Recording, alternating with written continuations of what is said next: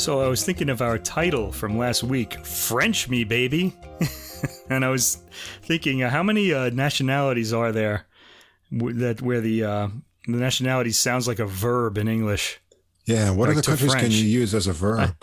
I thought of Dutch. There's a lot of them for them. Dutchman? And a possibility is Thai to Thai. And Thai. there's, Ooh, that's... and I thought maybe Filipino could work too. I don't know. Filipino? You know? Yeah, to be Filipino. He was Filipinoed. I don't know. Something Filipino. Like that.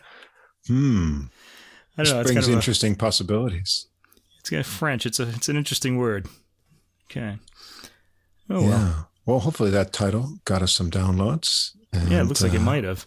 We'll have to think of one for this episode too, which is episode 16. If you haven't listened to it yet, it's an episode for lovers.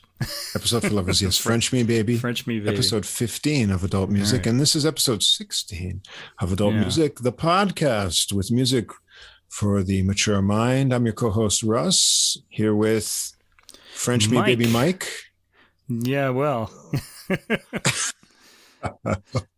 And we're gonna have a little French and some there's no baby here for me to French with. Oh, I'm sorry to hear that. I can send one over for you. So am I. We're gonna have a little French and we're gonna have a little Italian and some other things. Today we're gonna have kind of split nationalities. And we got a lot of that might be our title. Split nationalities. We'll have to see. Yeah, because we see how it all turns out. We have a French-American harpsichordist, and we have a British-Italian singer, and we have, well, we'll get to that. Well, I have a indeterminate background jazz thing too, so it'll be interesting. Okay. It's going to be very international. I think we have I think we might have our title. That's right.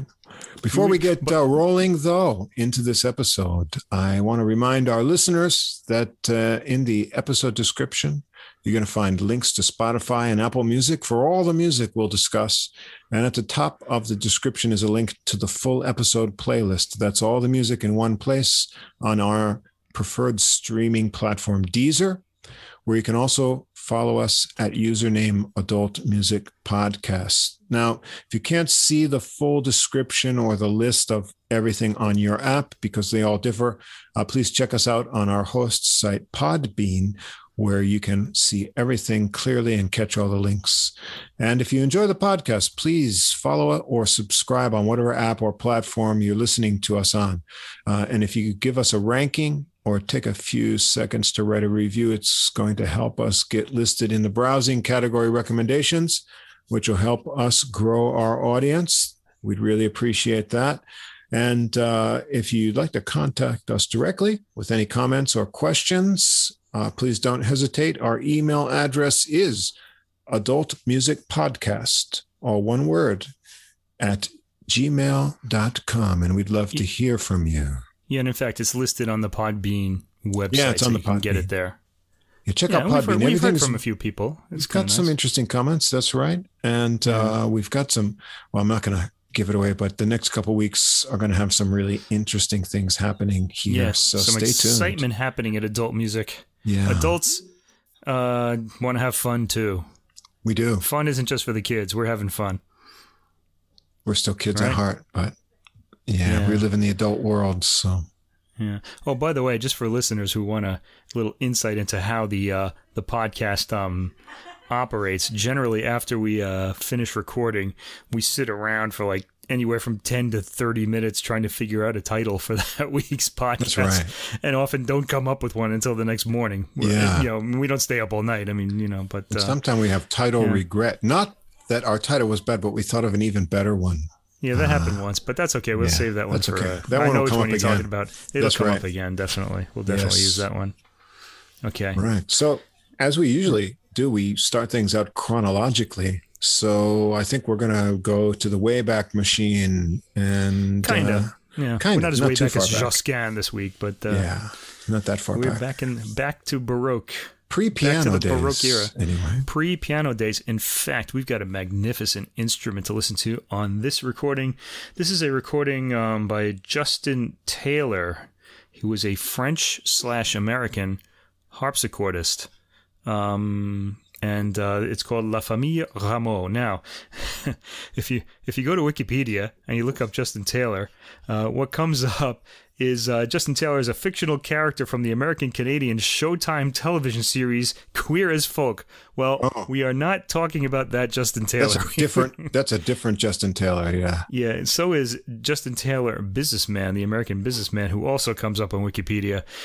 Justin Taylor, the harpsichordist, doesn't seem to have a Wikipedia page, which I'm kind of disappointed about.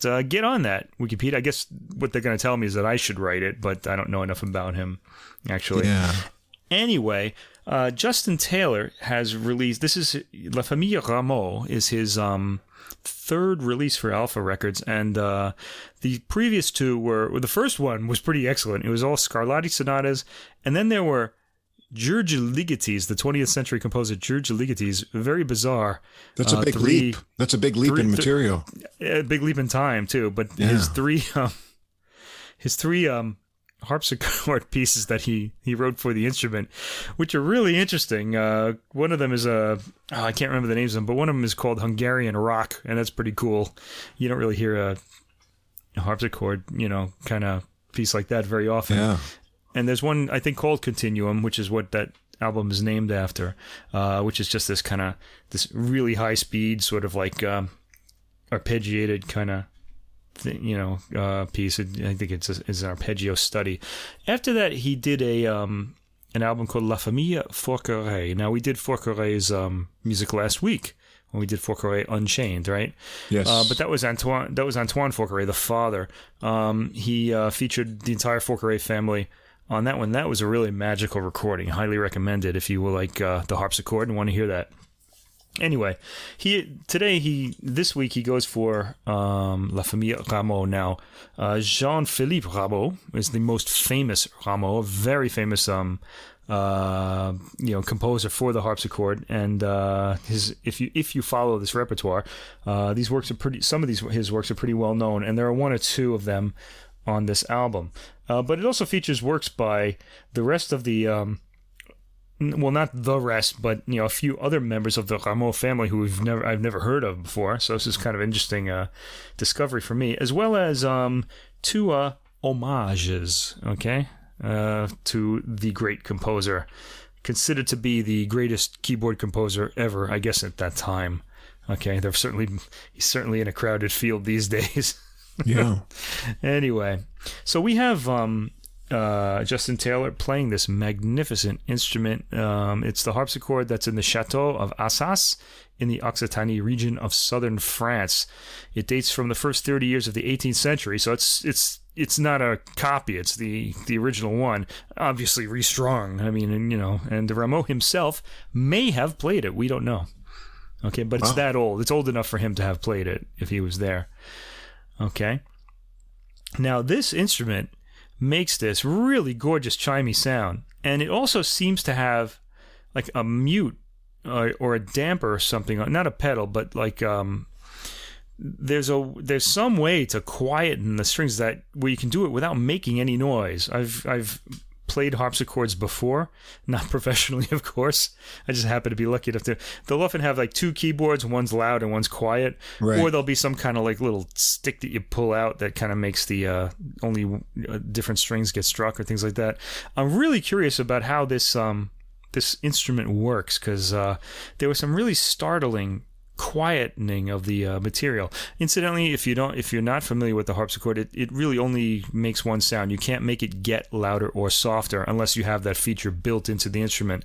A plectrum pops out when you press the key, and it plucks the string like a guitar. All right, and so it always kind of plucks it with the same force, so it always has the same sort of. There's no soft and volume. Loud in the initial. Plucking, that's right. Right, that's right. And it's kind of, you can't play it.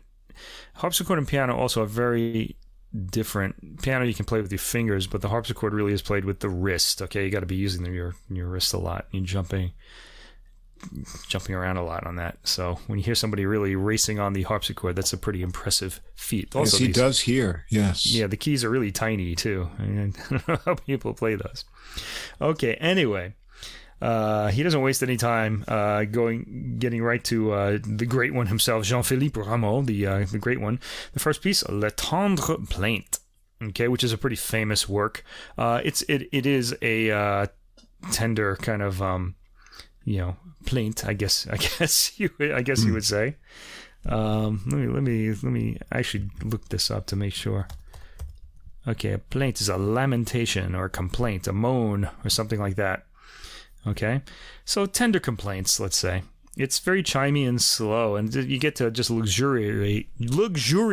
How do you say that? Luxuriate. Luxuriate. Okay. Luxuriate. Okay, in the beautiful sound of this instrument. Okay, and when that ends, there's no gap between unless of course you're listening on streaming, because there might be a gap on that. It could be. If you have a CD, it goes right into this. It just explodes into Le Cyclope, which is means the Cyclops, a very famous work, and it's kind of downward arpeggio. It's kind of, I imagine, depicts the Cyclops from Greek mythology lumbering towards.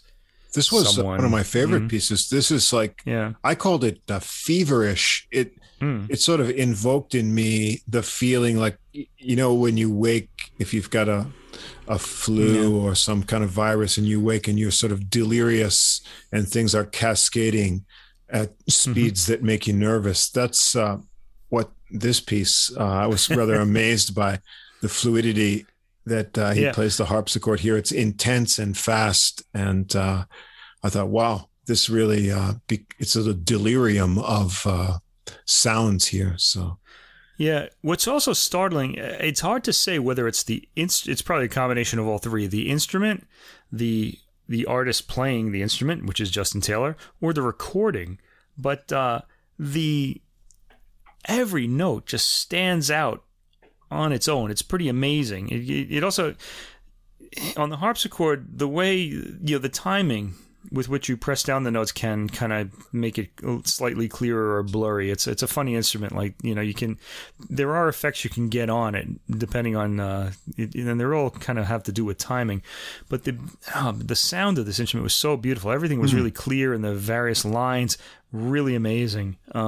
Also, the startling mute effect happens for the first time on this album in this piece. I was like, "Whoa, what happened?" I thought I had lost my sound for a minute there, but it only happens for a bar. But you'll notice it. If you listen, it kind of it was pretty surprising. I've never heard that on a harpsichord before. I was wondering what there is on the harpsichord that allows him to do that. Okay, next we have a transcription called La Rameau, okay, named after himself. I wrote a piece, it's named after me. And it's also a really explosive piece, too. So these are pretty impressive. So you've heard some of the best music on this recording, but the family doesn't really let us down here. First, we have Claude Rameau. He is Jean-Philippe's younger brother by 6 years. And there's a very short minuet here called Minuet Barrosse. It's beautifully articulated, nice counterpoint, which again is very, very clear. Counterpoint, by the way, is note against note, so you're hearing several melodies at once, and they're very easy to distinguish on this recording. That's not always the case.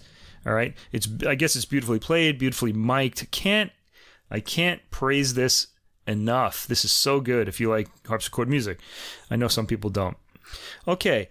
Without interruption, we go into a piece called La Poule, which means the hen, and we hear this right away. And not only that, but he sort of, I'm sure this isn't in the score. I'm sure he seems to kind of alter the rhythm enough so that you know that you're listening to a hen clucking. Yeah, this is a very playful one. I noted. I enjoyed it a lot. Yeah.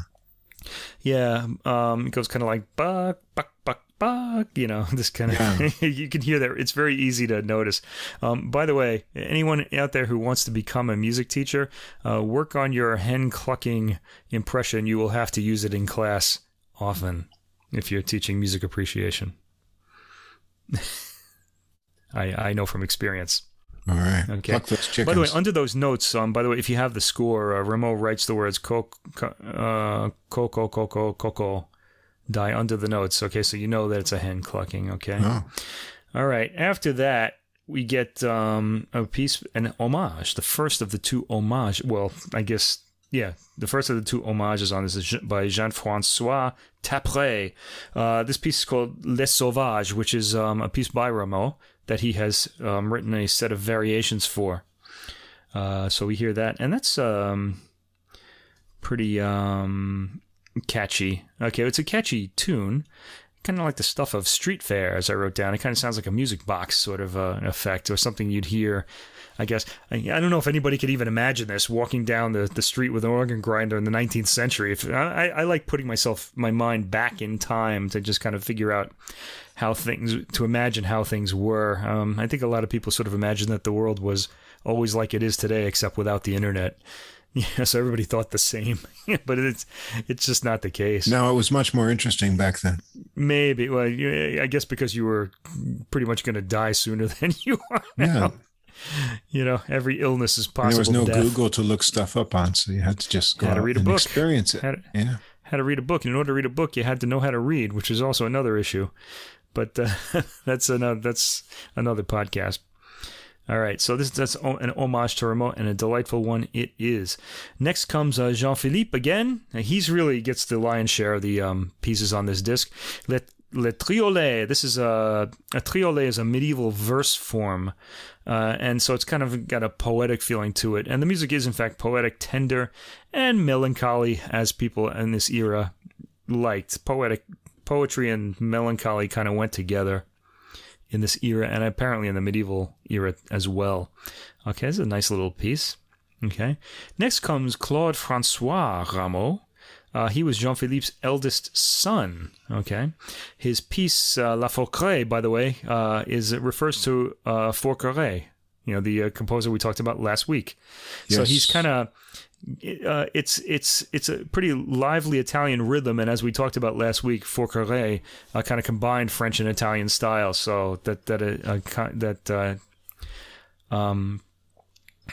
accounts for merge the aesthetics of both of these. Yeah, it's really nice, and it's way too short. I kind of wish it was longer. It's only like a minute and a half.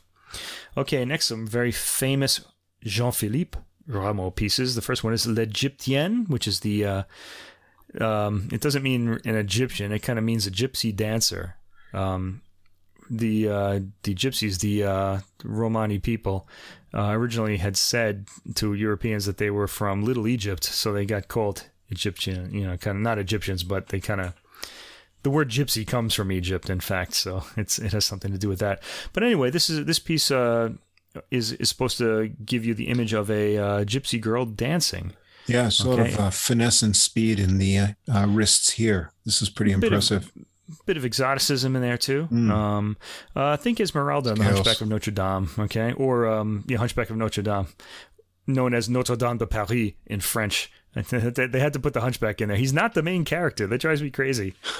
There are a lot of main characters. It's like but his War and face Peace. Rings a bell, right? What was that? He's not the main character, but his face rings a bell. His face rings a bell. Oh, so does it. Oh, man. Yeah. Okay. Anyway, speaking of which, I think Notre Dame Cathedral is reopening, or has, I've heard. Oh, really? I read that somewhere. Yeah. Okay. We need yeah. Okay, and after that, we get our first of the Baroque dances, the Allemande, which is kind of a slow, stately dance. Usually this starts a suite of dances in Bach's music, especially. I hadn't heard this particular one before, because with Rameau, people usually record the titled pieces, and these are kind of just dances. There are lots of different ones in different keys. This one is, it doesn't say. Oh, in mi, do, re, mi. That's E. Allemande and mi. Yeah, this one I liked. Yeah. I really enjoyed this one. It's melancholy and mournful, very emotional. It has a nice kind of like swinging motion to it too, like rocking sort of. Yeah, I like this one a lot. It sticks in the mind, and it's also kind of, these kind of pieces are very satisfying because they have a predictable form, so you really feel secure where you know that it's going to end in a certain way or it's going to go in a certain way. And the question is really what's going to happen in the actual piece. Right. So this kind of made me feel good hearing it too. I liked it a lot. I'm gonna have to make a mental note of that one. Incidentally, one of the things, Rameau being a French composer of the Baroque era, the French, of course, they're really good at composing to timbre, and one of the this music wasn't played on a piano for a long, long time, but recently pianists have been taking it up, with success, I should add. But they do sound kind of more idiomatic on the harpsichord, so it's best to hear these works on the harpsichord. Although there are good piano recordings of these too. I think Angela Hewitt made a really good one, and some other guy, I can't remember his name now.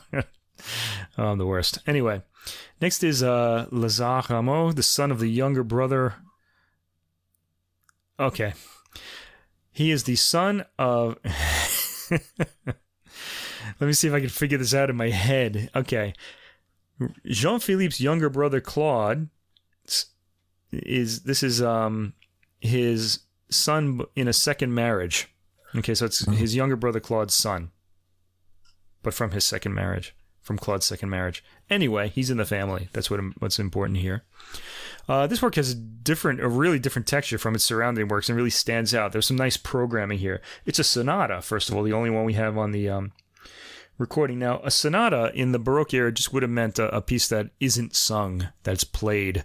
It didn't have the meaning that it had in, like, when Haydn and Mozart came along, when it suddenly became two themes or, that get developed and repeat at the end. All right. So... this, in fact, has a rondo theme to it. It just keeps repeating. A rondo, it's an Italian word. It means round. And if you know what an English round is, it means that theme just keeps coming back. Right. So a way to think about this is the way I always taught this in class was, I think actually Robert Greenberg said something like this too, that you have, the rondo theme is like your home. And then like you have like a departure from that. So that'd be like going to the store. And then what you get in the store, you bring it back home, so you're back at the rondo theme, and you go to the post office next, and that would be like a totally different, unrelated theme that you heard before, and then you go back home. You just keep repeating to the rondo. That's what it means. It goes around. Okay, the rondo theme, of course, has to always be catchy, and this one is again another charming music box quality to it, and it's especially magical when Justin Taylor, our harpsichordist, uses the mute. Okay. Next, we get to Jean-Philippe Rameau again. He's going to finish off most of the program. Le Rappel des Oiseaux. So the birds. How would I say this? I don't know. Okay, Rappel des Oiseaux, a call to action for birds, basically. Okay, the calls get more insistent as the piece progresses, and the harmony becomes more thickly layered. And then we get three formal dances, an allemande, a courante, a sarabande, which I really loved. The sarabande is a very stately, slow dance, considered to be erotic by the people in the Baroque era. It was banned in several places in Europe for being a little too suggestive, though I'm sure it was nothing like Cardi B's WAP. But it must have been desensitized because I didn't make any erotic notes about this. Yeah, I think it's the dance, not the music that was erotic. Right. I think. Yes, but there's no video for this you got these one, people wearing like hoop skirts and big, dresses and stuff. So there was whatever suggestion you could draw out of that. I mean, these people were very different than we are. Yeah, well, okay, but beautifully performed here, and I really liked that piece a lot. And then it ends with a gavotte and double, and I like this one a lot. The left-hand lines in this are really amazing. The counterpoint and we should mention this. Great. This harpsichordist has some technique. Okay, I would say, by the way, that this is one of the, if not the best harpsichord recording that I've ever heard, or certainly one of the best. But there's a problem. Okay, the very last work on the piece is Debussy's Hommage à Rameau, which is a very famous piece from his Images Book 1, and it's played on an Erard piano from the 1890s. Okay, Justin Taylor playing the instrument. Also a period piece, 1890s piano. Now, we heard this already earlier in that Proust Salon CD that Tanguy de Villancourt played, and with the violin and piano one. All right, and unfortunately, Justin Taylor is not really a pianist. I mean, he plays it well. It's fast, and he's kind of heavy-handed as a pianist. This piece has a lot of poetry to it, and it's been well served by a lot of other pianists, among them Jean-Flamme Bavouzet, who we both really like. Yeah. But here, it comes across heavy-handed and a little unsubtle, shall we say. It was interesting to hear, though. I've never heard it played this way before. The lines, I think Taylor is trying to connect the melodic lines a lot more than other pianists do. The more poetic pianists like to let the sound you tell the story, the sonority, the timbre. Okay. Yeah, this piano is very. I mean, it's an old piano. It has a very dark sound, so it doesn't really have a lot of overtones. It's sounds like it's got a blanket over it or something. So. Yeah, but I think that might have been the sound of the time. Yeah, I'm sure it was. Yeah. Yeah. So, but this performance, I thought. The problem, okay, it's not a bad performance, I guess. I thought it was heavy-handed, but the problem is with the exciting and the gentle and the just this compared to what we've already heard, this really just kind of lands with a thud. I felt like. Okay, so I didn't think it was. I mean, I understand why he put it there. It's an homage. It has to do with Rameau. He wanted to include it, but I really feel like this would have been better as a harpsichord-only recording. I mean, you could program it out if you like. I'm perfectly happy to hear it, but it just kind of leaves the whole CD's over, and you're not really floating on a cloud when it ends. But you should be. This is an excellent album for harpsichord fans. Yeah, and if you want to try it out, if you're not a harpsichord fan, try it out. This is really good. I think. I wrote lots of interesting and entertaining pieces. However, this is a big harpsichord sandwich here, 78 minutes of harpsichord, which might be a bit much. So you might want to break it up and listen to a few at a time. Yeah, that is a lot for seasoned pros like me too. One timbre, one instrument for more than an hour, it can sort of, your sensitivities can be diminished. So you might want to spread it out over a few listens so that you're attentive to the subtleties, because there are a lot of interesting things to listen to on this recording. Yeah, it's a big project. I'd love to hear this instrument live, actually, which we'll probably never get the chance to do. This particular instrument, it sounds beautiful. Now, one thing you have to understand also about harpsichord recordings is they never sound like a real harpsichord. Harpsichords are quiet instruments, and the microphone is obviously put into the harpsichord, so it's kind of like the sound you're hearing is what you would hear if you were to stick your head into the instrument. All right, because it's a very quiet. They're very quiet instruments. So I am curious to know what this instrument would sound like in a concert hall. By the way, if you ever go to a harpsichord recital, they're pretty interesting. Like everybody has to be really, really quiet. It's kind of nice. If you like quiet and you need peace, go to a harpsichord concert. Everybody's like on pins and needles. Oh, we got to be quiet to hear this sound. Okay, there we go. Highly recommended, I would say. If a lot of fun, the material interests you, yes. If I ever interviewed a harpsichord player, I think the first question I would ask him is, do people ask you to play the Addams Family theme a lot? I bet they do. They might, yeah. I bet. Da-na-na-na. With the snaps and stuff. Yeah. I don't know. All right. So, onwards. Okay, our second classical recording is... I'm still thinking of the Addams Family. The Addams Family, yeah. All right. Our second recording is a recording. It's Beethoven again. This is more Beethoven. Why? More Beethoven. Why? There might still be more coming. I'll tell you about this later. All right. It depends on whether I want to go. Why record this again? That's what we have to talk about. Well, okay. The reason I listen to them, there's a particular reason, for this one. Okay, so this is Symphony Number 3, Eroica. The biggest, longest symphony ever composed up to that time. And then, of course, Beethoven's second longest symphony. When he finally got to the ninth, that one was longer than this. So this was like a game-changing work when it was written in 1803. It's really famous. It's very long. It's got a lot of themes. Beethoven's kind of heroic kind of quality comes out for the first time, something that he would really make a feature of his music. And he was going deaf at this time, too. This is around the time he learned about his oncoming deafness. And this is performed by Francois Xavier Roth and Le Siècle. He's conducting Le Siècle. It's a French orchestra. Now, Roth and Le Siècle kind of go together. They release a lot of music together. And for me, they kind of make me feel. I listen to all of their recordings. I just like this is, them. Harmonia Mundi, right? Yeah, the thing I like, it kind of reminds me of those movies. Their partnership kind of reminds me of those movies from the 50s and 60s, directed by Bergman or Kurosawa or Ozu, where they have the same actors in every movie. Right. Just playing different, and you kind of get the feeling that you have this group just kind of going through the repertoire that they choose and giving their take on it. Now, the Le Siècle is a period instrument orchestra, so that means you're going to hear gut strings. You're going to hear, string sections and really, especially brass sections that don't blend well together, and that's actually turns out to be a strength. Okay, there's no real that's what made gloss. it interesting for me to hold my attention to listen to another recording of this work. Yeah.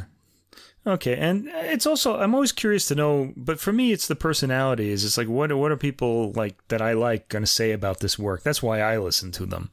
Okay, now, should this be your go-to Beethoven Eroica? Well, maybe, and let me kind of get into this a little bit. The two very famous opening chords usually that's where you're going to hear it right away.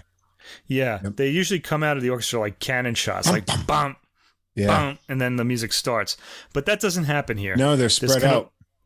It's kind of like you hear this kind of like approach, the strings kind of approach. It's really weird. I was kind of like, whoa, okay. So this is going to say something, about this. Right from the start, it's something different. Yeah. The other thing to know about it's believed. I'm not. I haven't done enough research to know. If this is actually true or not. But it's believed that I don't know when vibrato started, but it was believed that orchestras played without vibrato back in the early days. So you're hearing strings with no vibrato on them. So it's just like an sound as opposed to like a kind of thing. Okay. Now that kind of sort of approach to the chord before it ends, it kind of softens the chords a bit. And I felt like that really set the tone for this entire 50-minute work. The darker elements of the score. Now, this is a big heroic work. There are dark sections in it.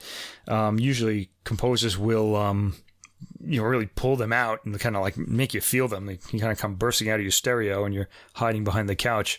But that doesn't happen here. It kind of, the whole sort of work, and especially the first movement, which is kind of the sort of the more like contrast between light and dark, comes across more on the light side. It airs on the light side. It's actually almost breezy. Yeah, that's how I thought.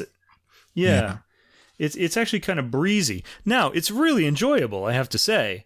But I don't know that that's the way this piece should be performed. Well, or at least not your definitive recording of it. But still, I enjoyed listening to this in spite of that. It was kind of a new, I don't want to say new take. It was a different take on it, on the work. Yeah, the sforzare is like a lot of times like the bum, bum, bum, when the rhythm breaks down and you just keep hearing these really loud chords. It doesn't really it doesn't come across as like a breakdown. It's just kind of, the pulse keeps going. You kind of don't really feel like, that there's any real drama happening. Well, there's something happening, but it's not like this big dramatic thing. My take on this one was, and I don't know how much can be attributed to the period instruments, but the different timbres, and I'm imagining that these period instruments, in one way, they don't produce the volume of modern instruments in total, but the different timbres and the textures are very clear, so you can hear the parts really well, and that may be one. Part of that may be attributed to the instruments, but I think in the conducting, what I think he's done here is he's paid very close attention to the dynamics. So, in any style of music, whether it's, jazz, classical music, if you think of the spectrum, there's dynamics and there's tempos. And some people think like, okay, there's soft and loud and there's slow and fast, right? But no, there are many, gradations between those things, and in finding just the right tempo and just the right dynamic. And what I've thought here also, in addition to the interesting tonal qualities of the instruments that are very clear in the recording, he pays very close attention to the dynamics. So there's not just loud and soft here, but when it gets loud, it doesn't, as some conductors do, sort of just all the loud sections are really full on. Here, he discriminates between the loud and then the very loud sections. And so there's a lot of contrast, and the dynamics you can really appreciate throughout the piece more so than other recordings. So I really appreciated, that it gave, sort of a more graded performance along, the curve of how things develop through the piece. And I enjoyed that a lot. Yeah. One thing that the conductor says, this is a French orchestra, remember? So here we are in France again. So France playing a German. Okay. We'll get to that in a minute. He said that he streamlined the number of strings while using 5 double basses. He says it's a typically French characteristic to increase the ratio of instruments in the lower register, which produces a more rounded sound. I would say it produces a bit of a darker, more muted sound, actually. And I always like having things in the bass as well. One more note that they gave us in the booklet, which is a nice thing about CD. You get a booklet with it. I was actually kind of wondering what I could say about this recording. I was going to sort of say a few sentences at all. He says that in period instruments, you don't really have to make too many judgments because it's pretty obvious what you have to do. Whereas with an orchestra, it's a little harder to play the work, which I found interesting as well. He said that Beethoven's tonalities, which were exotic for the time, produce a ghostly color on instruments of his time that they don't produce in a modern orchestra, which I found interesting as well. Now, I'm not really sure I was able to register that, either because my ear isn't subtle enough, I don't conduct these kind of orchestras, or at this point I've heard so many period instrument performances of this work that I just got used to it and don't even notice it. But this kind of sounded breezy to me. Even the Funeral March second movement, it wasn't breezy, but it wasn't really as dark as it can be. Okay, then we get to the third movement. And I really want to just head ahead to the fourth movement, which was kind of like a theme from... he sets a theme from Creatures of Prometheus, which kind of forms from nothing. Creatures of Prometheus is another Beethoven work that he had written before this or at the same time. And the whole piece really aims towards, I think, this fourth movement and his interpretation more so, because the fourth movement is really a cheerful kind of like celebration, and I feel like he's been hinting at that since the opening 2 chords, and I thought that was a little odd, but I don't know, interesting certainly, and a comfortable listen. My big sort of how would you say, my criticism, let's say, is I'm not sure this piece should be a comfortable listen, but then I say, well, why not? Maybe people will get into it more if it's just easier to listen to this way. Okay, I wasn't on the edge of my seat with drama, but I enjoyed this recording nonetheless. You want to say anything about the rest of the Beethoven? Oh yeah, it's like I said, I described it overall as fresh and light, and like you say, whether that's what you want in Beethoven or not. Depends on your taste. However, the clarity of the instruments and the different dynamics, I thought, are well worth a listen. And we've got one more piece at the end of it too, right? We do, yeah.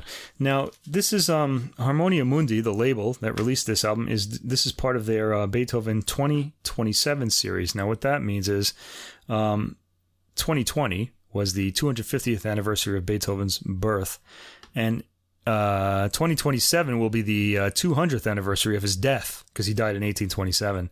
So between those years, between 2020 and it'll end in 2027, they're going to be releasing all of this Beethoven. And one of the things that Francois Xavier Roth is doing in his contribution is pairing Beethoven with a French composer. And the French composer in this case is Etienne Nicolas Méhul. Etienne, there's a name for you, huh? That's his first name. Yeah. Imagine you're a kid, you're on the playground, and some kid comes up to you. What's your name? It's Etienne. I mean, you just... Could be tough, yeah. He'd be picked on immediately. Yeah. Okay, anyway. Especially when the Amazons are coming. Yeah. I'm thinking of New York, actually. Oh, in New York. Yeah. The Amazons, that's because this is a overture to the Amazons, or the La Fondation de Thèbes, the foundation of Thebes, the Greek city. Yes. An opera that Méhul wrote, and that Napoleon. Now, there's a Napoleon connection here too, because the Eroica was originally going to be dedicated to Napoleon until Napoleon crowned himself emperor, and then Beethoven famously scratched his name out of the score and just made it to a hero. You know, I could see that happening again actually in 2021. But the Méhul piece, Napoleon and his second wife were present at the performance, which did not go well, unfortunately. But the piece, the opera itself, is very good, and the overture is really nice. It's very actually Beethovenian, despite it being by a French composer. So it fits in here really well. Yeah, it starts with this really ponderous, powerful, kind of slow introduction, and then gets a little breezier in the main theme of the overture. It's kind of an odd...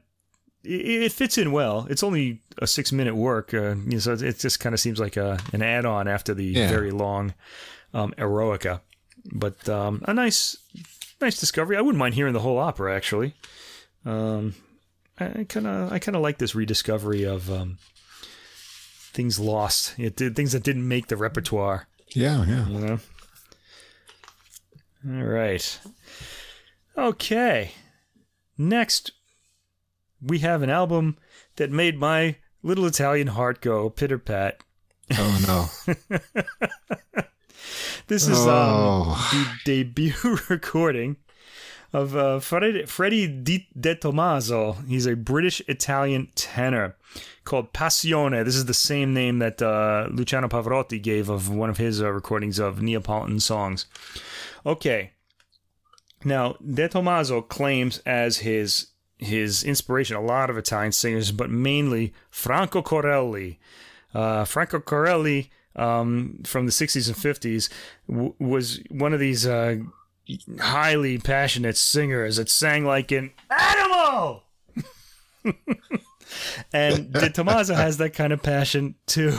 Okay, in this recording, he's trying to bring that singer back. And I got to tell you, this is, if you like opera, this is an exciting voice. We haven't heard a voice like this. Well, really since before Pavarotti. Pavarotti had a different... He was a spinto too, but he had a kind of a very recognizable voice. This is new. It might be recognizable, but it sounds... There's a lot of that Corelli fire in it, I have to say. And Corelli really just sang with this red-hot passion. You know, if you want to know where that Cardi B WAP came from, it came from her listening to a Franco Corelli album. I'm sure of it. Okay. Anyway, this album is more of a calling card, I think, for this singer. He's really laying down his credentials, and he starts this right away. Incidentally, he's British Italian. As I said, his dad was from Puglia in Italy, and his mom is English. His dad died when he was 18. Okay, these are popular songs. A lot of them are Neapolitan songs that will be familiar to you from Corelli and other Italian singers like Pavarotti, Mario Lanza, remember him? Oh, yeah. And people like Mario Del Monaco, Giuseppe Di Stefano, Enrico Caruso. You know, they all sang these songs. So he's really kind of putting himself, you know, in the company of the big guys here. Okay, and this This album is really, like I said, it's a calling card. It's not really much of a program unless you love these songs, which I do. It's going to be hard to listen to this all the way through without stopping because it's just one big, hot, passionate song after another. All right. And it was recorded, it was recorded over a period of 5 days, 16 songs in 5 days. I guess I could see that. You couldn't possibly do this at a single concert. It's just too draining. Okay, so we start. The first piece, I should get this booklet out here. The first piece is a piece that many people might remember from Pavarotti's album Mamma. It's called Addio Sogni di Gloria. And boy, what a weepy lyric this is. It's really, we start off with super depression here and passionate singing though. This is oh boy. Yeah, like I said, Franco Corelli, Mario Lanza. Okay, this song is about the singer longing for the lost paths of his youth. He's looking at his old student desk and lamenting the fact that he got old. I don't see myself ever doing that, but it's the song, not the meaning, really. That kind of, the voice is really what makes this work. Okay. And he also has this way at the end of, he kind of quietens his voice again just to extract that tear. It's really nice. Okay. After that, we have the first of a few songs by Francesco Tosti called Mare Chiare, which is a very famous Neapolitan song. Mare Chiare is a section in Napoli. And this is more of a love song. Tosti, by the way, the writer of this, spent a lot of his life in England. He was born in Italy, spent his life in England, and he was Queen Victoria's singing teacher. Really made his way up in society there.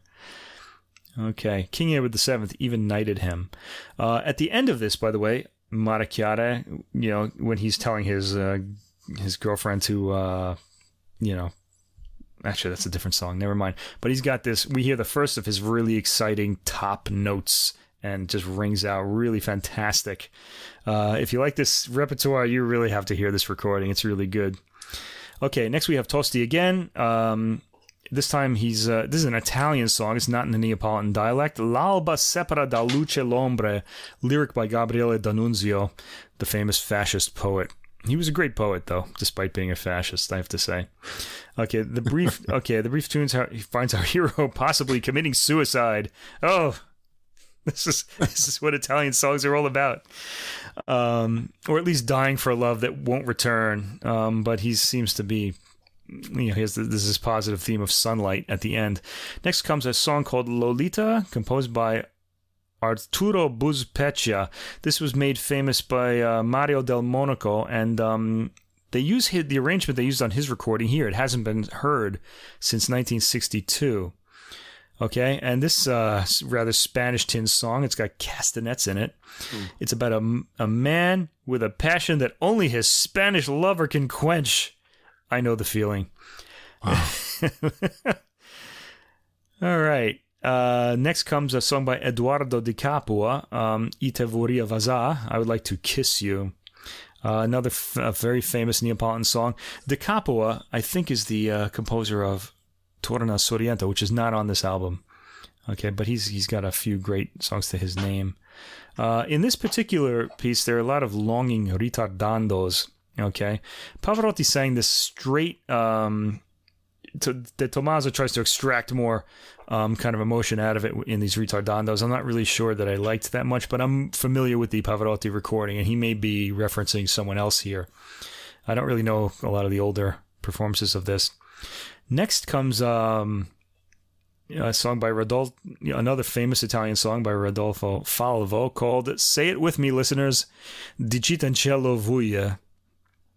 Another great top note at the end of this very well-known Neapolitan song. Next comes the title track, Passione. Pavarotti titled an album after this song too and sang it as well. I tend to like Pavarotti's versions better just because I'm so familiar with them. These are new. The next one is probably the most depressing song on the album, Fenesta che Lucive. This is the oldest song on the album. This comes from the early 19th century, probably around the 1810s or 1820s or something. The song is about it's a light in a window that isn't on anymore. The light, the title means the light in the window. The light in the light that was in the window is no longer lit, and he finds out it's because the woman that he loved has died. He didn't know about it, and so he's all sad about that. How old was she? I don't know. She must have been pretty young, I think, in these days. Yeah. And he calls her Nanella in the song, which is a Neapolitan dialect for a young girl. Okay, so she's pretty young. Okay, but of course, just learning that she's died isn't enough for an Italian song. He has to go to the church and look at her dead body and imagine the worms coming out of her mouth. This is in the lyric, now that she's dead, because we have to really suffer completely. Anyway, after that, things kind of lighten up a bit. We have two Puccini songs. These are not opera arias. They were for voice and piano, but they're arranged here, and they actually sound like arias from operas because of that. Sole Amore is a pretty passionate song, and Mente all'Avviso is from Puccini's student days, and he's setting a lyric that's from another opera. These have been orchestrated here. Next comes a song by Respighi called Nebbia, which really stands out because the orchestration is very different. I don't think this is really modern. Apparently it wasn't finished. It was finished by a modern or a contemporary arranger. Here the singer is being urged towards death. The voice alternates between passion and trepidation at what lies ahead. Okay, so our singer gets to try to put that across. Next, we get another Tosti song, Ideale, a longing for love that's now gone. This is by now you probably figured out that a lot of Italian songs are about this. You don't really need the lyrics to these songs, and that's just as well because you don't get any. The booklet from this Decca recording doesn't have the lyrics to the songs. I had to find them all on the internet, and it wasn't really easy to do. And some of them, a lot of them were because they're famous songs, but I had to look for them. So I'd like to complain about that to Decca. Now, I have the Pavarotti Passione album, and that had all the lyrics in it, although I have his earlier O Sole Mio album too, and that did not have the lyrics. Come on, Decca, you can afford it. Get your research team out there. Put the lyrics in the book. Okay, back to the recording. We get Leoncavallo's Mattinata. Again, Pavarotti sang this one too. This one is... Leoncavallo is the composer of the opera Pagliacci, so you might know that name. This is a really famous song. Singers often learn this when they're learning how to sing. It's pretty short and very positive. He's the singer is singing for his lover to come out. Okay, it was a Pavarotti staple, actually. After that, we get a song by Annunzio Paolo Mantovani. Yes, that Mantovani, the guy with the string orchestras in the 50s and 60s. This song is called Cara Mia, but don't let the Italian title fool you. It's an English song. It's sung in English. And it was originally sung by an English pop singer named David Whitfield in 1954. And then Italian singers kind of took it up later. Di Tommaso in this song is really interesting to hear because he enunciates the words in an old-fashioned, almost 19th century style. It didn't really sound like colloquial or spoken English. It was kind of arty sounding. I was kind of curious about that. Next comes one of the most passionate songs in the entire Neapolitan song oeuvre. This is a Core Ingrato. Ungrateful heart. And in this case, he starts with the chorus. On Pavarotti's recording, I didn't go back and listen to the Caruso one because he may have done this. But on the Pavarotti one, he builds to the chorus, and I feel like it kind of takes away a lot of the power of the song doing that. He only sings one verse as well. There are two verses, and the second one's the pathetic one where he goes to the church, but that's not here. So I felt like this was a little unbalanced. The singing is great, but the actual layout of the song was unbalanced because we didn't get the second verse. Okay, the program ends with Stanislao Gastaldoni's Musica Proibita.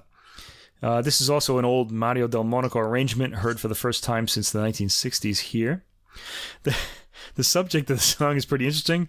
There's a boy singing the song. He's overhearing a song that a man is singing below his lover's window. And his mother forbids him to sing the song, but she's out now, so he sings the song. And it's a pretty standard love song about how the man wants to caress his lover's hair, her lips, her eyes. He wants to die with her, feeling the ecstasy of love. I can see why Mom doesn't want him singing that. Yeah. A nice ending to an exciting recording and a good introduction to a new singer that I hope is going to be big. There is no voice like this now. The big tenor today is Jonas Kaufmann, and he doesn't really have this type of lyric spinto voice. A spinto is a voice. It's kind of a smaller voice, but it has the power to push through the orchestra, so it can be lyrical and it can be powerful both. And this is unique. It's unique to a certain number of singers, including people like Mario Lanza, Franco Corelli, Luciano Pavarotti. So we have this guy. He's I think going to be the big tenor on the scene for the next 20 years. Let's hope so. Anyway, this is a really great sounding voice. Now, as far as the recording goes, fans of this kind of repertoire, don't miss this. You have to hear it. Everybody else, I don't know. If you like the songs, go for it. It's not really a program. It's more of like a collection of songs that are really famous. Probably best listened to in parts or in bits. I listen to it all the way through because I love every one of these songs. Anyway, there you go. That's my Italian American, totally biased opinion. All right, my non-Italian perspective on this one. Yeah, it's dramatic, very dramatic music. These songs, might say overly dramatic. Yeah, overly dramatic. I'll say it. But inside of that, really fabulous melodies. Of course, yeah. And the good point about my opinion of De Tomaso is that he's a fabulous voice, but what I really liked is he's got the subtleties to pull out all of the emotional range in these pieces. And by that, what I mean is when it's appropriate, he's not afraid to sing very softly. So he has a really wide range of what he can do with his voice, and it's never overkill of the use of his voice. When it's appropriate to pull out the emotion with subtlety, he can do that, which I really appreciated in his sort of toolbox of things that he can do with his voice. So I really like that. That said, with this material, he does have to reach for the big wrenches a lot of the time. And that can be a little bit tiring on the old emotive heartstrings. It is a bit draining on the emotions to hear. Like, so for me, a few at a time. Passionate outbursts. Yeah, 3 or 4 at a time is good enough. Maybe if I was at the Italian restaurant and I'm, ordering a few courses and this came on, I would be in the mood. Or next time I watch The Sopranos. This would have been great on The Sopranos. Yeah, on The Sopranos. Yeah. I could get through this whole thing. But it's a real tug on the old heartstrings to go through from the beginning to the end. Just as far as material, no sort of bad marks on his voice. Yeah, fabulous voice. And like I said, I appreciated his palette of subtleties as well as being able to really crank it up. He's got the full toolkit of what to do with the voice. I'd actually like to hear him on some other material other than this, where he doesn't have to sort of wrench himself with all of this emotional outpouring on things. I'm sure we'll hear him in an opera soon enough. Yeah, I'm sure. Yeah, on a single part or something like that. But the nice thing about this, though, is the album is a bit of a throwback to those days in the 50s and 60s when you had singers like Franco Corelli, Mario Lanza, Giuseppe Di Stefano, all these people around. And he uses a lot of the arrangements from that. He wants some of that glamour that, And he does not disappoint on what you expect from from that material. That's for sure. Yeah. Yeah. So if you're interested in this, must hear. Okay, for those who like this repertoire. Okay, so we're about to get to the jazz, but before we do that, I just noticed that I have this foam condom on my microphone that I didn't take off at the beginning of it because I used this during the week. So I've been watching that. Yeah. Yeah, you should have done that. I'm going to take this off now. So if you hear this, it's kind of because I think it'll sound better without it. Okay, there we go. Oh. There it is. It's off, and now I can impregnate minds.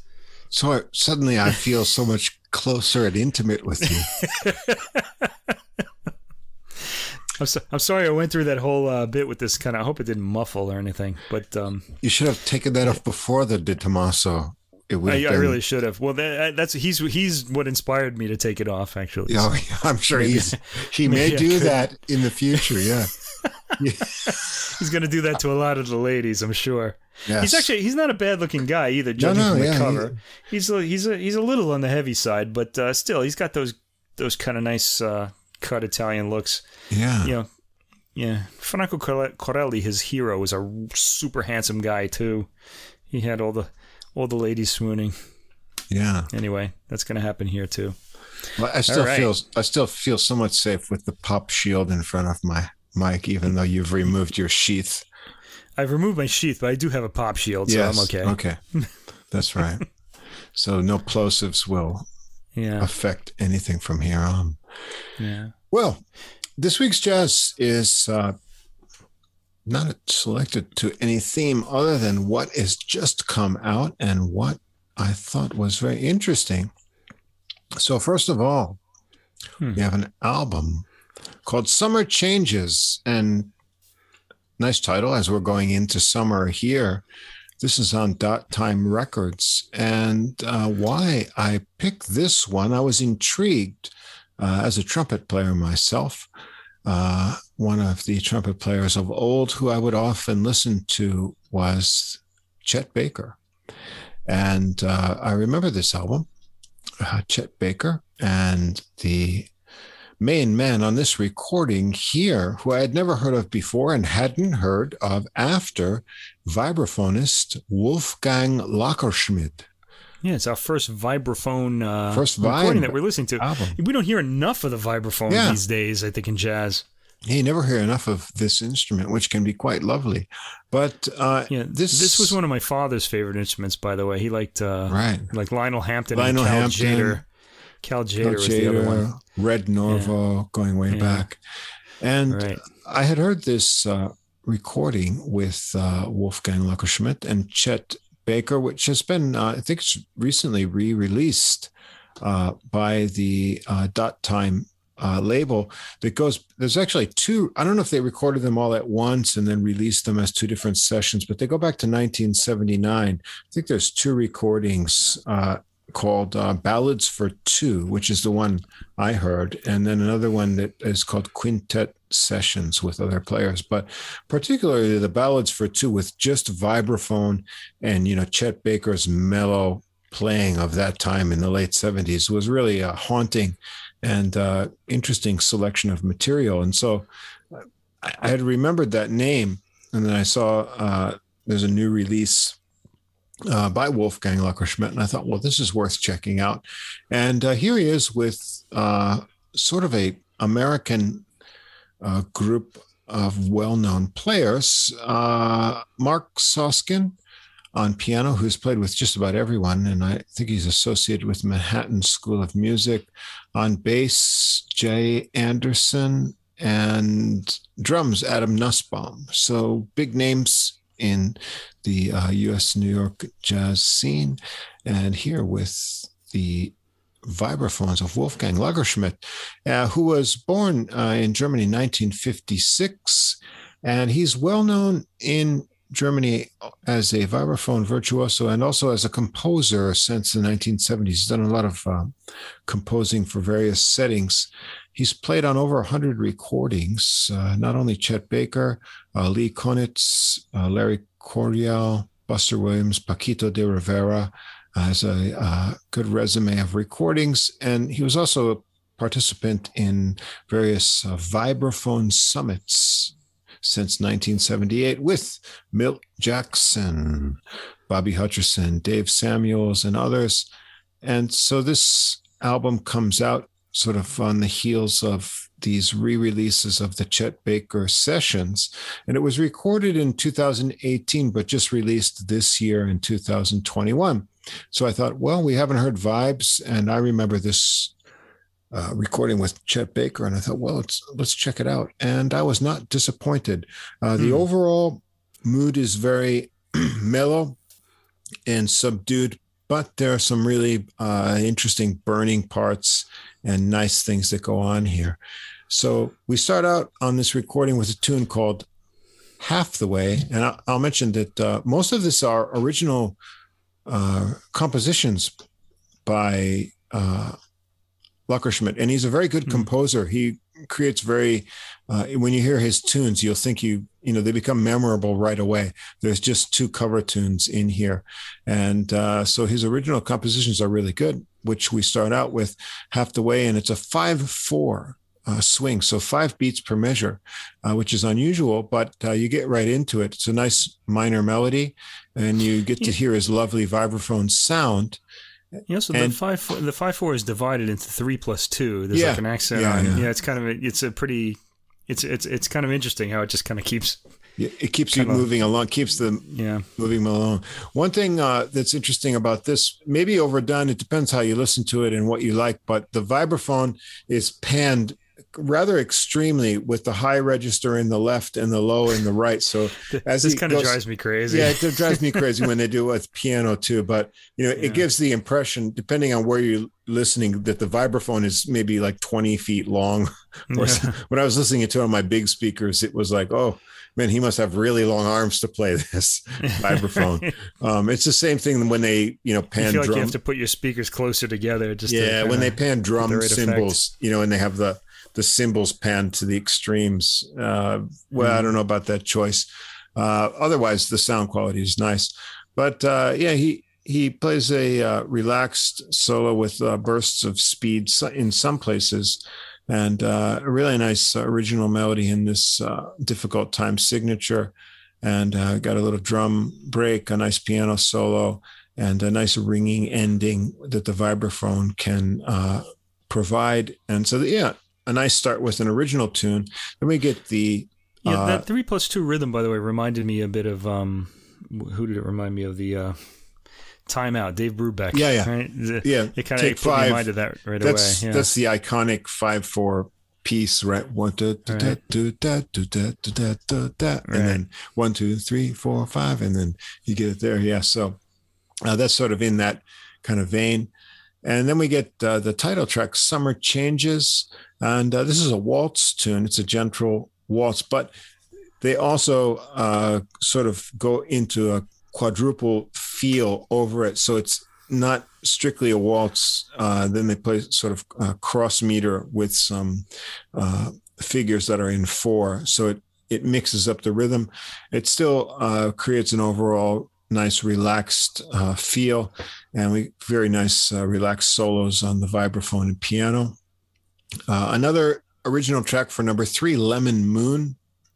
And this starts with great title. Is this his original? Yeah, another original. Great title. It starts with a catchy riff that's on the vibes and then repeated in the bass.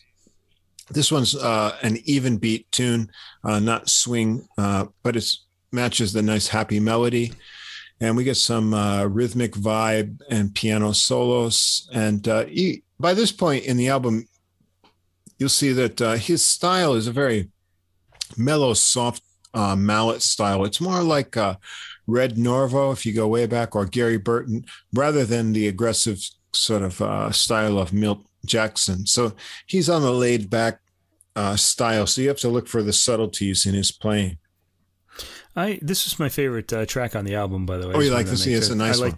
It's a beautiful melody, and it's also the tempo that they choose kind of allows the melody to it's just perfect for the melody. Yeah, it just kind of allows nice. It to just bloom into the ear. It's really nice. You don't have to do any work. It's all right there for you.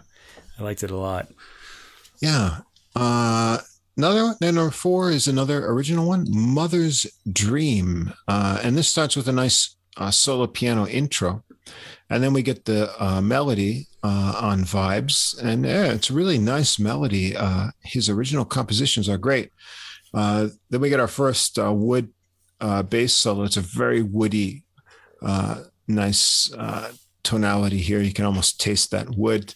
Some more vibes. And what I like on the solo here, which Lackerschmidt is really nice at using both grace notes, because he's never really showing off his technique for show. He's always about constructing great melodic solos, but he does put in little grace notes and ornaments very well. Mm-hmm. And that's here. And then in this tune, you also get a feel for his use of dynamics. He's very subtle, and he has not just soft and loud, as we were talking with the Beethoven, but various gradations that he uses to build his compositions and his solos. He's a very mature soloist. After that, number 5, we've got a tune called We Ain't No Magicians. And this is dedicated to vibraphonist Bobby Hutcherson. And nice this starts out with a hypnotic kind of using the pedal on the vibes in the intro. And it starts with a very sort of hypnotizing feel. And then it settles into a nice Latin groove with some syncopations and accents for support. And he shows off a bit more technique here than he does in some of the other pieces, but he builds these all of his solos take you on a little trip. He's not showing off rather than really giving you those kind of mature solos that show, when you hear improvised solo by a great jazz musician, it becomes, when you think of it, it's like, it couldn't have been any other way. It's inevitability. And that's the mark of, even if he had written this out, it wouldn't be any better than what he just thought of. And you can get that sense from his playing here. So it's a great vibe solo. And then Soskin, who is, he's played with just about everyone. And you can see why he's a desired person to have in your album. He plays a solo with some interesting rhythms that sort of, I really like this solo he plays here. It does something midway through that's interesting. So if you've ever driven a truck that has sort of a dual range in it, and not when you're driving sort of like in your main transmission with gears 1 to 4 or 5, when there's like a high and low range too, it's sort of like midway through, he sort of shifts from that low range to the high range, and the solo sort of ramps up to a new level. And there's not too many sort of places where I can think of the same effect happens, but something happens midway in his solo, and it's like he's on a different level. And that was very interesting in this tune to me. And next, this was my kind of highlight track, because this was not an original. Although I really appreciated his original compositions, here was something I vaguely remembered, and I really liked the treatment of it and the implications, however subtle they may be. Number 6, Rosemary's Baby. Is the theme from the movie? Yes. Yeah, I thought so. I was kind of I didn't go and check. Polish composer, stage name, Krzysztof Komeda. Komeda sounding very Japanese. If you, like we do, live in Japan, but we hear a lot of his real name was Trzynski, and he took this name as a sort of talent name that he thought. But anyway, from the Polanski movie, and if you know the story, it's a rather ominous kind of meaning, and they bring that here. It ends badly for humanity. Let's just put it that way. So this piece starts out with a mysterious ringing, and so I'm imagining what he did was somehow get the vibraphone sustain ringing with the pedal, and then sort of, bring that in as an effect, which is sort of mysterious at the beginning. And then he brings in the sad minor melody on Vibes, and it's got a sort of Latin 6/8 feel to it. We get a nice deep bass solo. And then over to a piano solo by Soskin, who makes something kind of intense with some real left hand driving into his solo. Then we get a bluesy vibe solo, and then we're back into the mysterious ringing, and there's a kind of a bass intro into a drum solo, and this is very sort of how can I say this drum solo might be calling like the cult members to come and take all of the children in the village or something. And then finally, have you seen this movie, by the way? Yeah, I have seen it ages ago. Yeah. Okay. And so then the theme kind of returns in the kind of, there's a fitting kind of dark ending to it. So I thought, it's very subtle, but really nice arrangement of this kind of creepy movie too. And yeah, so I like this one. Yeah, it was a bit of a standout. It really felt different than everything else. Yeah. But nice treatment and arrangement. And number 7 on the album. This is also not an original. This is by Nat Simon Poinciana, and this is tune. So this is a famous tune that's been played by a lot of people, including, in the old days, Glenn Miller, Benny Carter, even Bing Crosby. But as maybe a jazz improvisational tune, Ahmad Jamal recorded this, and it's a development of a Cuban folk song, I think, La Canción del Árbol, which is like the song of the tree.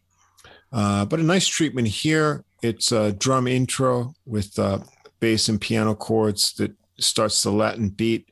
And we've got the vibes, piano and bass solos. So a very nice feel on this tune. And then we have another tune closing in an original. And this is Stundenwalzer. Which, that's an original? Yeah, original. And this is very interesting. It takes... the notes on the record label says it takes inspiration from the book Momo by Michael Ende, which is conceived as a description of time.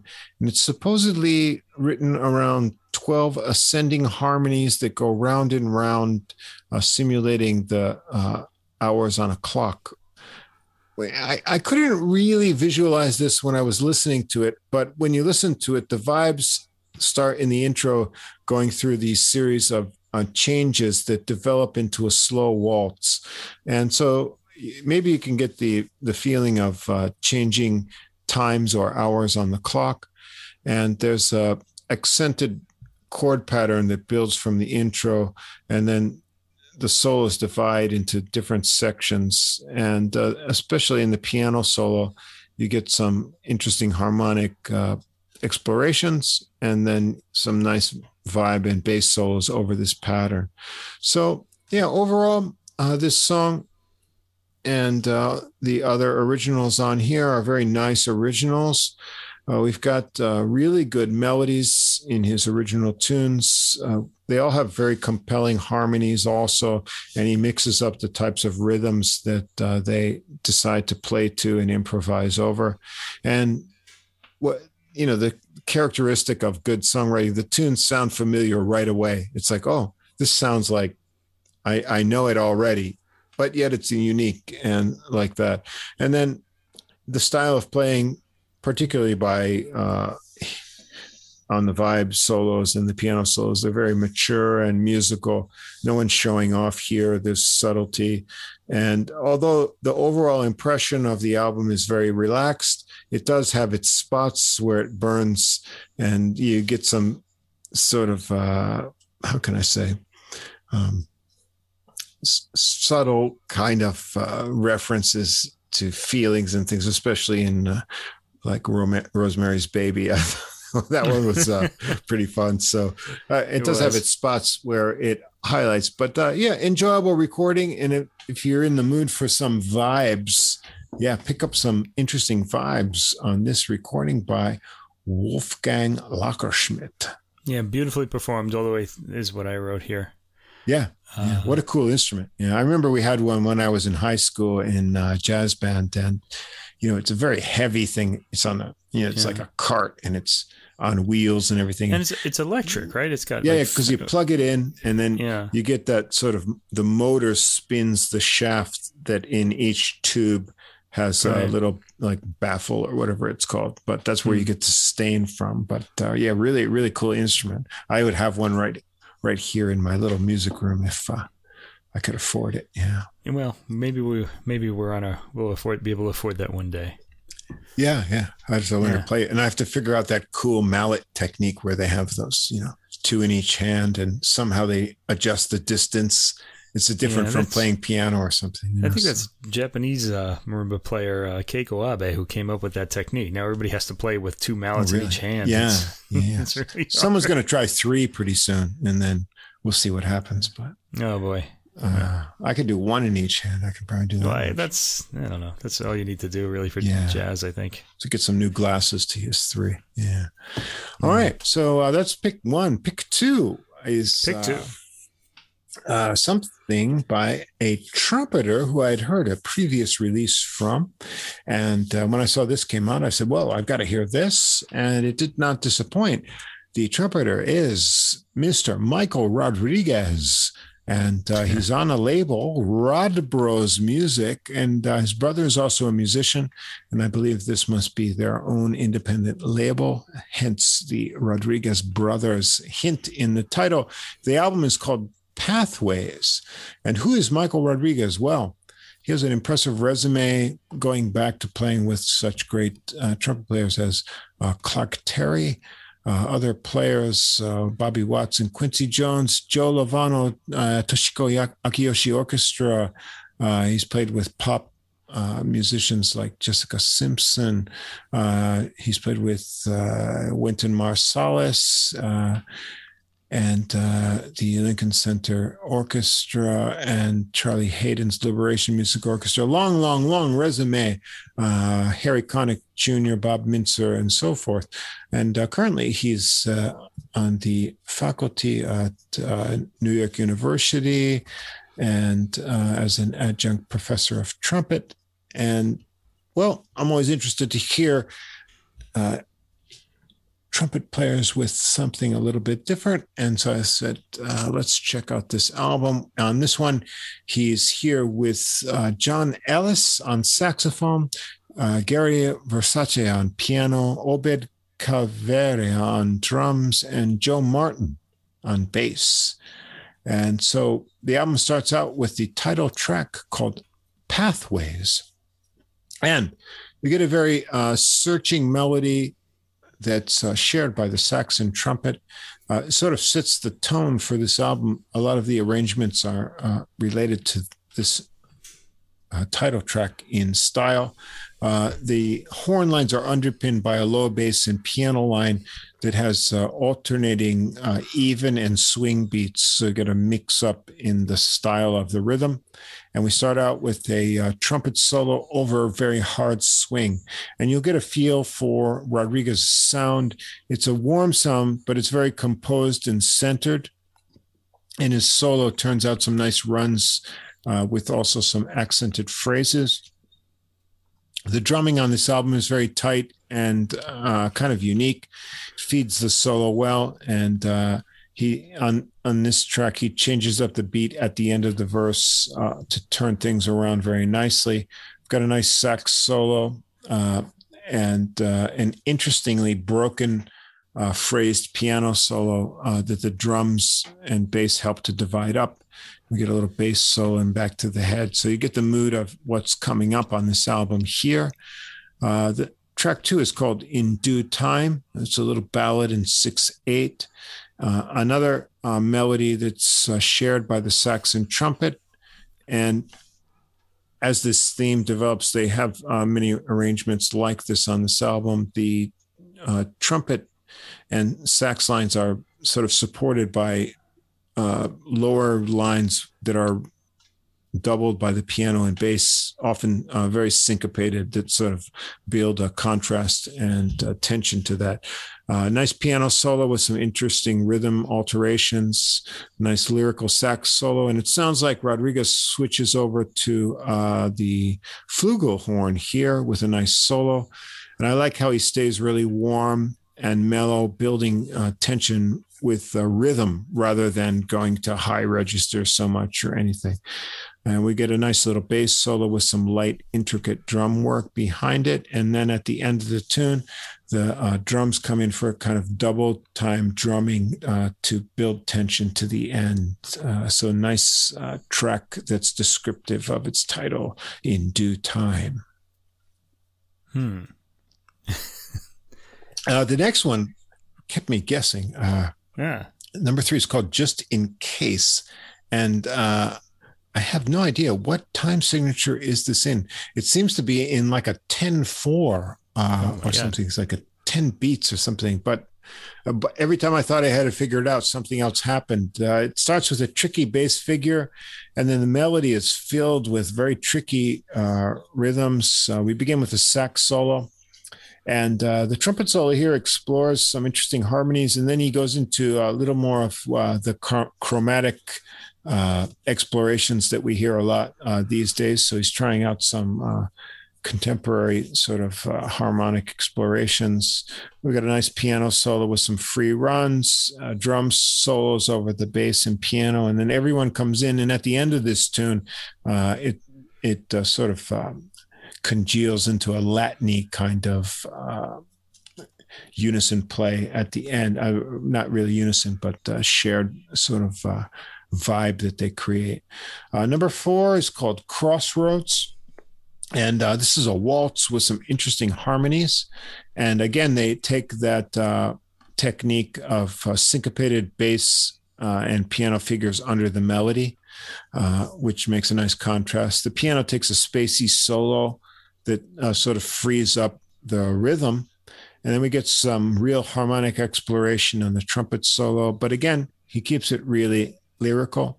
The sax comes in on a solo that's got a nice spacey feel to it. And then the drum solo over an ostinato bass figure that repeats and brings us out. And it's a nice track. Number 5 is Solid Ground. And this one has a lot of motion in lines with an interesting bass line and piano and bass. The trumpet and sax melody kind of weave among these lines with some interesting modal things.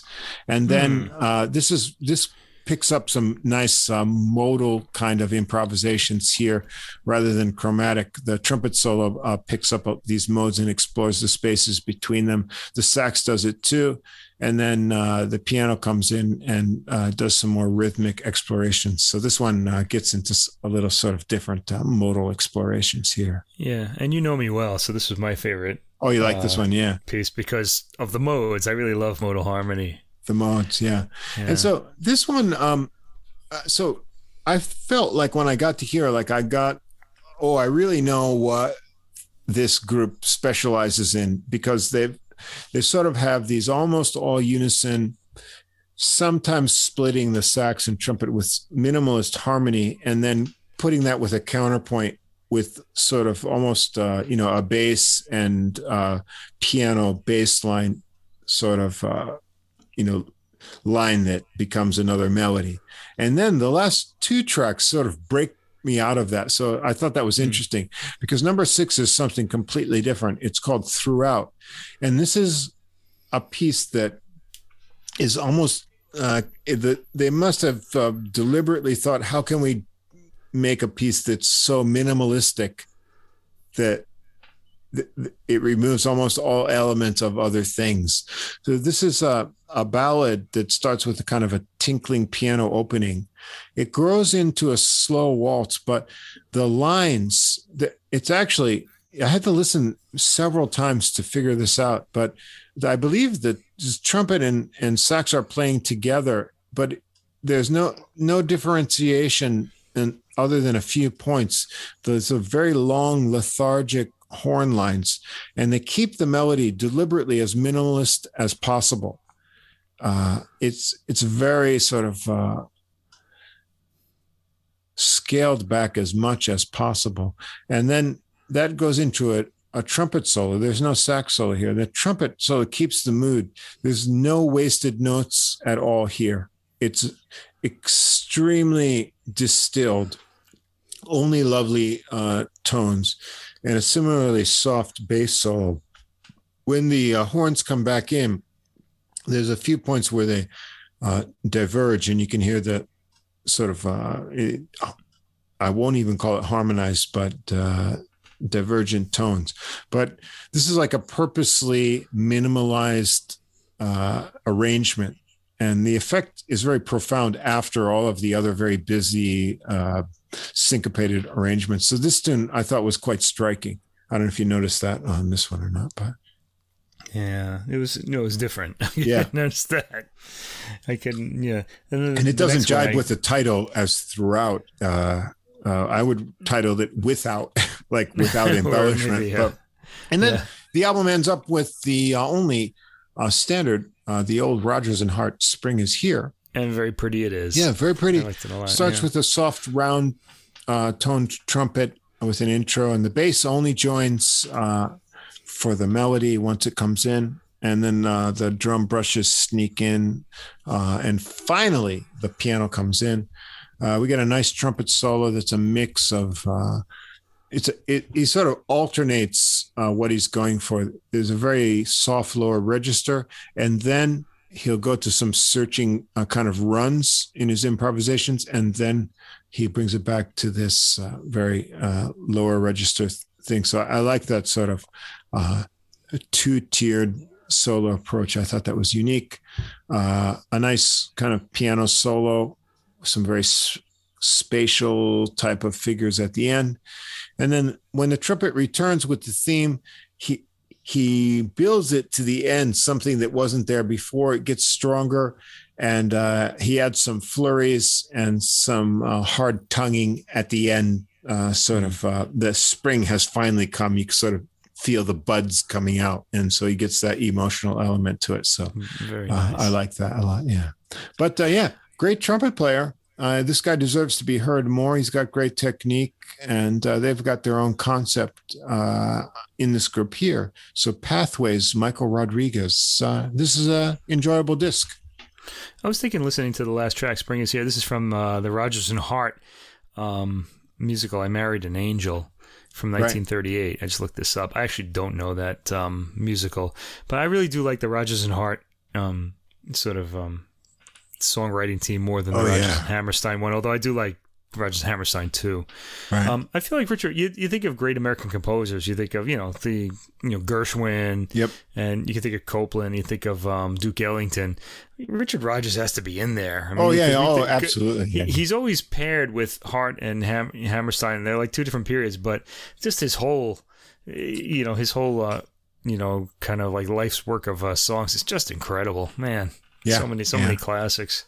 Yeah, this is a great one. Today, people need to do more records of his songs, I think. And this has been recorded by everyone. Probably, I guess, maybe people think of the Bill Evans version as iconic. And jazz artists keeping it alive. That's good, but I feel like it's a new take. Yeah, here as I like this. This is what I really like. We're looking at lots of new jazz releases, and of course, I'm really excited about composers that do like a whole disc of originals and things, but I really like this approach more. Like, give me something at one standard that you can find a new approach to, or even like the previous album, the Wolfgang Lackerschmidt, Rosemary's Baby. That was like that was a really tasty toss in there. Find something like that to do. I find one of the more annoying things about classical music is, like, say you're giving a piano recital, and then there are people in the audience with the score, kind of like reading along as you play to see what you mess up and stuff like that. So it's in a way it's kind of nice to play contemporary works because nobody knows how it goes, and it goes the way you play it. Basically, you can't. They can't do that to you, which that's really a horrible thing. It goes on each end, right? and so ultimately, like a little bit of balance. So I thought. I really liked the original things, and then I especially like the throughout. I was really thrown back by this minimalist composition, and then I thought, and then to end with a standard like this, very nice touch. So I thought so too. Yeah, fabulous trumpet player, Michael Rodriguez. It's a big field, lots of players. I mean, there are a lot of great trumpeters out there these days. Yeah, there are. And I want to hear more of the guys that aren't recognized by the Grammys and other players, because I think all these guys are just as good. Well, the Grammys crowd is pretty small. They seem to like the same people. I don't know. We got to get in there. We got to be on part of the Grammy team and just got to decide. They don't bother listening to all these other guys. Alex Sipiagin, who we heard previously, Michael Rodriguez, and so many other good players. But this guy's Rodriguez is right up there. Nice effort. And the last recording for this week, this is one that I wish I knew more about so that I could talk coherently about it. But I saw it on a new releases thing, and it's still a bit of a mystery. And this is for all the guitar players out there. It's an album by Diego Lubrano. Which is kind of an Italian name, even though he's Spanish. It sounds Italian. Yeah. I had my Spanish lady yesterday told me that it doesn't sound very Spanish, but the title El Vuelo is very Spanish sounding. Actually, I think it has some meaning in Spanish, doesn't it? The flight, yes. But the songs on this album are variously Spanish or French or English, and all information and about the album is in French, and the record label is Arts et Musique en Provence, which is very French sounding too. So he sounds like a guy in France who has some sort of possibly Spanish background. We don't know. Diego, if you listen to this review, enlighten us. But French people are pretty crazy about music, so I could see that. They really do like some off the beaten path kind of things. But he does have a bio in French, which I translated for myself and looked at. So he's a self-taught guitarist and composer, and this is his first solo release. He's played on some other people's recordings in support roles, and his background is in flamenco guitar and also jazz, and he hopes to link these two styles together, which a lot of the new flamenco or nuevo flamenco style does. And so he's first started out as a flamenco guitarist inspired by Paco de Lucia, Vicente Amigo, and other musicians. But then he moved on to studying and listening to jazz musicians like Joe Pass, Wes Montgomery, and then more modern players, Pat Metheny, the great French jazz guitarist Sylvain Luc, but also listened to Sonny Rollins. And he's also inspired compositionally by classical composers Fauré and Debussy, as I suppose as many jazz composers are. Frenchmen and jazz composers would be. So I don't know if he's a Spanish background, Italian background. I have no idea.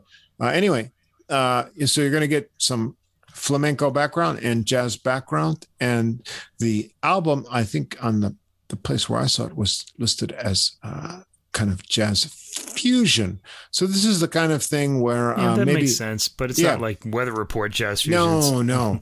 So purists beware, but open-minded people, some nice stuff here, which I will detail as we go right ahead. Purists probably shouldn't be listening to our podcast. No. I'm sure they're all gone by now. Can I? I was almost ready to say something bad, but go French yourself. No, we love you guys, but we're just kind of. Yeah. I have this kind of, I'll tell you about this later. I have this theory that there's no such, the word, you know how the word like jazz suite really bothers me? Oh, yeah. The word pure as opposed as applied to music always bothers me too, because I don't think there's any such thing as pure music. All music is kind of bastardized from somewhere. I feel like the new is always kind of like a combination of a lot of things. I really think that's what music does. It brings things together. Well, there are some musicians, and it brings styles together too. There are some musicians who claim to not be influenced by other music. Yeah, like Yanni and John Tesh. Yeah, but in Yanni's case, I could probably believe it. But maybe it doesn't sound like there's anything in that music. Yeah. Anyway, we get some interesting results. And I like this one a lot. So let's start out. His music is inspired by his wallpaper. Yeah.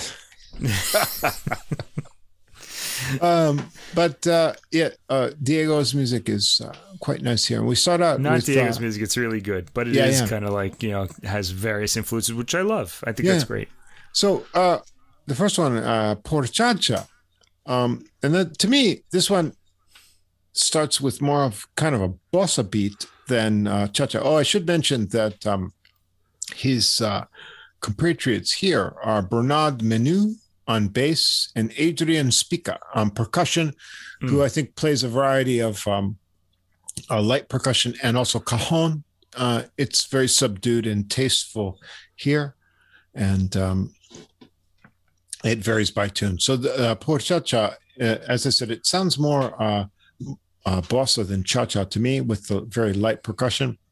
But these are all original tracks, and one thing you'll come to see that Lumbrano has a very nice compositional sense for all original tunes. I found them very compelling. A nice melody here, and he plays the melody while he harmonizes it on the acoustic guitar through its turns over the light support on the bass.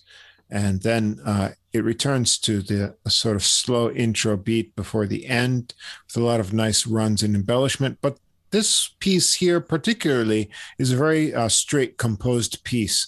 The first, this one, Porchacha, is not a lot of improvisation here. This is a composed piece that he wants to be very much as it is. And, so that's sort of a set composition, very nicely done. Number two, we get a quick turn into a different realm, Sunset Above the Clouds, and here we've turned into the jazz sort of sphere. We get a more electric sound. I don't know if he's using the same guitar or if he's changed instruments, but it sounds like an electric guitar here.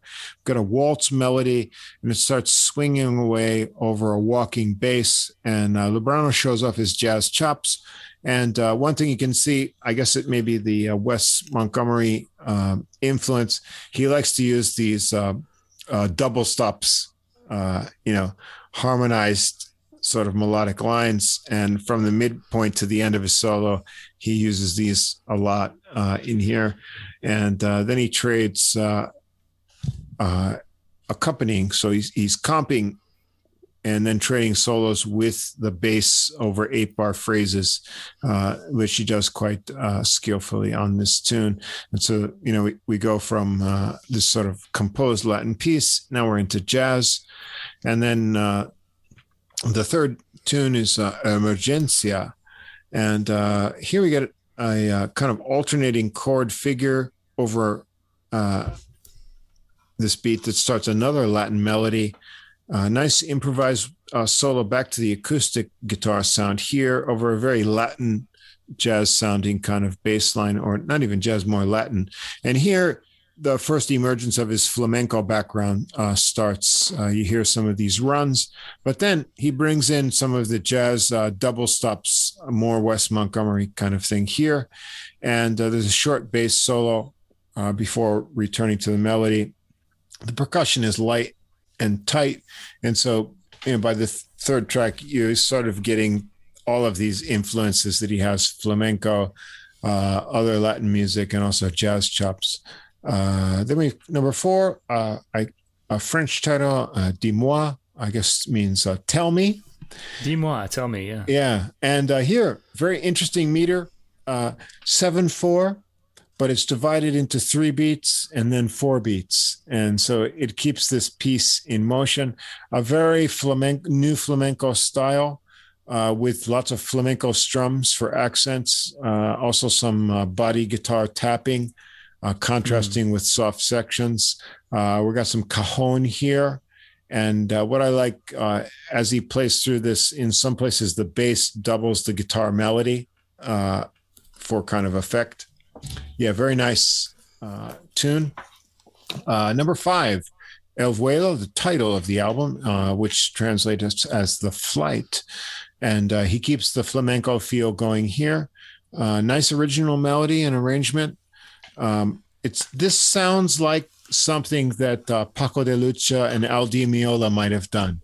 Lots of really difficult lines, fast runs, and changing meters. He shows off his technique, and the tune ends with like a bravura finish. So, yeah, he's really showing off his new flamenco chops here. Number 6, Por Lulu. Solo guitar, plays a nice rubato melody. It turns a bit minor and mysterious with some flamenco-style riffs, goes back to the melody, and his solo has a lot of interval kind of things and embellishments and before it returns to a more relaxed thing. So it's a different mood on this kind of tune. Number 7, I like this tune a lot. It's called Seriously. I guess this is kind of ironic because the tune starts a melody in a 4/4, standard 4-beat tune. Suddenly, it changes to a hard swinging 5/4 with this kind of really popping electric bass, right? So I wonder, are you serious? Are you really doing this, right? And then Librano constructs a cool solo over this 5/4. It gets kind of bluesy at times, so he pulls out a bluesy feeling over this time signature. Then we get a cajon solo over the guitar and bass chords. So having a bit of fun here. Maybe he means seriously with a question mark. Yeah, I think so. There is no question mark in the title, though. 4/4 into 5/4? No question mark, but that's how I took it. Number 8 is La Sabiduría del Mar, the wisdom of the sea. And this is very much a new flamenco style. It's got contrasting sections of percussion and then bass back guitar and then like really rhythmically free guitar only phrases. Changes up a lot. This is a fun piece. I enjoyed this one a lot. Number 9, The Moment. Slow cajon beat here with guitar flourishes. It's got a real intro, and then it starts a slow melody that is sometimes has these sort of intermittent flurries on the guitar that comes in. It gets in sort of very improvisational midway through, and then he alternates sort of improvised, sometimes bluesy phrases with accompaniment chords, and then more of his double stop lines. This piece has got a lot going on in it, and then we get a nice warm bass solo. Then it returns to the melody and then sort of sandwiched almost a parallel construction back to the flamenco flourishes at the end. So this is a big sandwich of lots of sounds here. A sandwich of sounds. Oh, boy. Sandwich of sounds, yes. And we continue. Now, after we've done a bunch of flamenco things, we get return to a jazz thing. And number 10, I Remember Joy. A nice title. And this is a real swing jazz thing. And he pulls out the real double stop kind of things. He plays the whole melody on that with a more of an electric sound. He gives us a nice fluid guitar jazz solo, some runs, and then he does some really tight strumming over the chords for fun. And he trades with the percussion before coming back to the melody. So he comes back to his jazz persona here. Number 11, Suguiria Blues. And this one really starts with like an El Di Meola-esque opening riff. It's a real kind of new flamenco, some extremely technical flourishes before the melody comes in. This one had me in sort of fluster trying to figure out what was going on here. It's kind of in a 12 beats pattern, but then it changes to like a bluesy swing in 4 midway through for an improvised solo and some kind of swinging chords. And then suddenly it changes to flamenco again. With some really fast runs and strumming. And then at the end of this piece, I think this is the only place on the album he does, he overdubs a solo over his strumming. It's obvious. I think this is physically impossible. No one can play this. Maybe Martin Taylor could pull this off, but no, I think maybe he has another guitarist on the track. It could I don't be, know. although it's not credited. Yeah. Nowhere I could find it credited, but yeah. Right. But yeah, it's cool because he's doing some really good stuff on both parts here. And then we've got the closing track, number 12, Lumiere du Soir, Evening Light. And this one is another new flamenco style piece with a jazzy solo. Got some melody phrases. This is really interesting. The timing here, I'm assuming this was all done by feel. It's sometimes like 2 bars of 6 beats, and then sometimes 1 bar of 6 and 1 in 5. And then it sort of anticipates and jumps in. But it's not any regular pattern, so it keeps you on your toes. And so I'm wondering if that's a purposely done thing or it just evolves out of their playing, but that's very interesting. And so the overall effect of this album is that it's a fusion of new flamenco and jazz styles. His songwriting is excellent, very nice melodies, and he harmonizes them with his incredible technique very well on the guitar. We've got some interesting arrangements with different sections that bring in, various styles and with sort of intro passages and outro sort of things. And he's got a great guitar technique. And so purists may not like this, but I thought it was very adventurous and it kept me entertained and enthused for new sounds right to the end. Yeah, adventurous it was. I like the way flamenco guitars make the sound burst out of the guitar, like it's like it just can't stay in there anymore. It's like bow, it's a pretty amazing. It's a pretty amazing effect. It's kind of like this exploding guitar timbre coming out of the F hole there. Yeah, it's amazing. This record was kind of I enjoyed it. I thought. It had so many different styles, though. I was kind of like trying to work out who he was, really. You know what I mean? Right. He's all of these things, but I think I would have liked to. Yeah, I think these styles could have been spread out over several albums. I'm kind of wondering what he's going to do next. I'm kind of curious. Yeah, I guess we can excuse that because it's his first solo release, and so I think I would have liked to have heard something that's just more like focused more on one style, like maybe jazz. It would have been interesting to hear flamenco guitars playing. Jazz all the way through, but he's never really playing flamenco, but he's playing in a flamenco sort of style at times. New flamenco influence things, yeah. So yeah, it was good. I actually, I should mention this, but I heard this album like twice this week. Once in headphones, and I really liked it, and then I played it kind of in a public place, which I'm probably going to get in trouble for if I mention it, so I won't. And I thought it was kind of it kind of didn't. It wasn't really right for that place, I thought, but it kind of. So I think it's more of a home listen there. I know what you're saying because I shared this with some company that I had, and for one thing, and it's no fault of the recording or the choices, but the percussion is extremely subtle on here, and so it doesn't create a huge atmosphere. It's always in. A support role for the guitar, so it doesn't create a huge. Yeah, the guitarist is definitely the star here. Like nobody else gets a chance to be heard. Really. So it doesn't create an overwhelming sort of like listen to me sort of environment, which is not a bad thing at all. But an enjoyable album though. No, nevertheless, I liked it. Yeah, I thought it was unique for a first solo endeavor. And encompassing a variety of styles. I just hope he's going to pick a theme for his next album, though. I kind of want to hear I would do like exploring one theme. I would say stick with the new flamenco jazz influenced kind of thing. It's an interesting sound, and it's always impressive. Like hearing flamenco guitarists play, they're really incredible. Yeah, I mean, I think there's plenty of flamenco guitarists. There's plenty of jazz guitarists, but.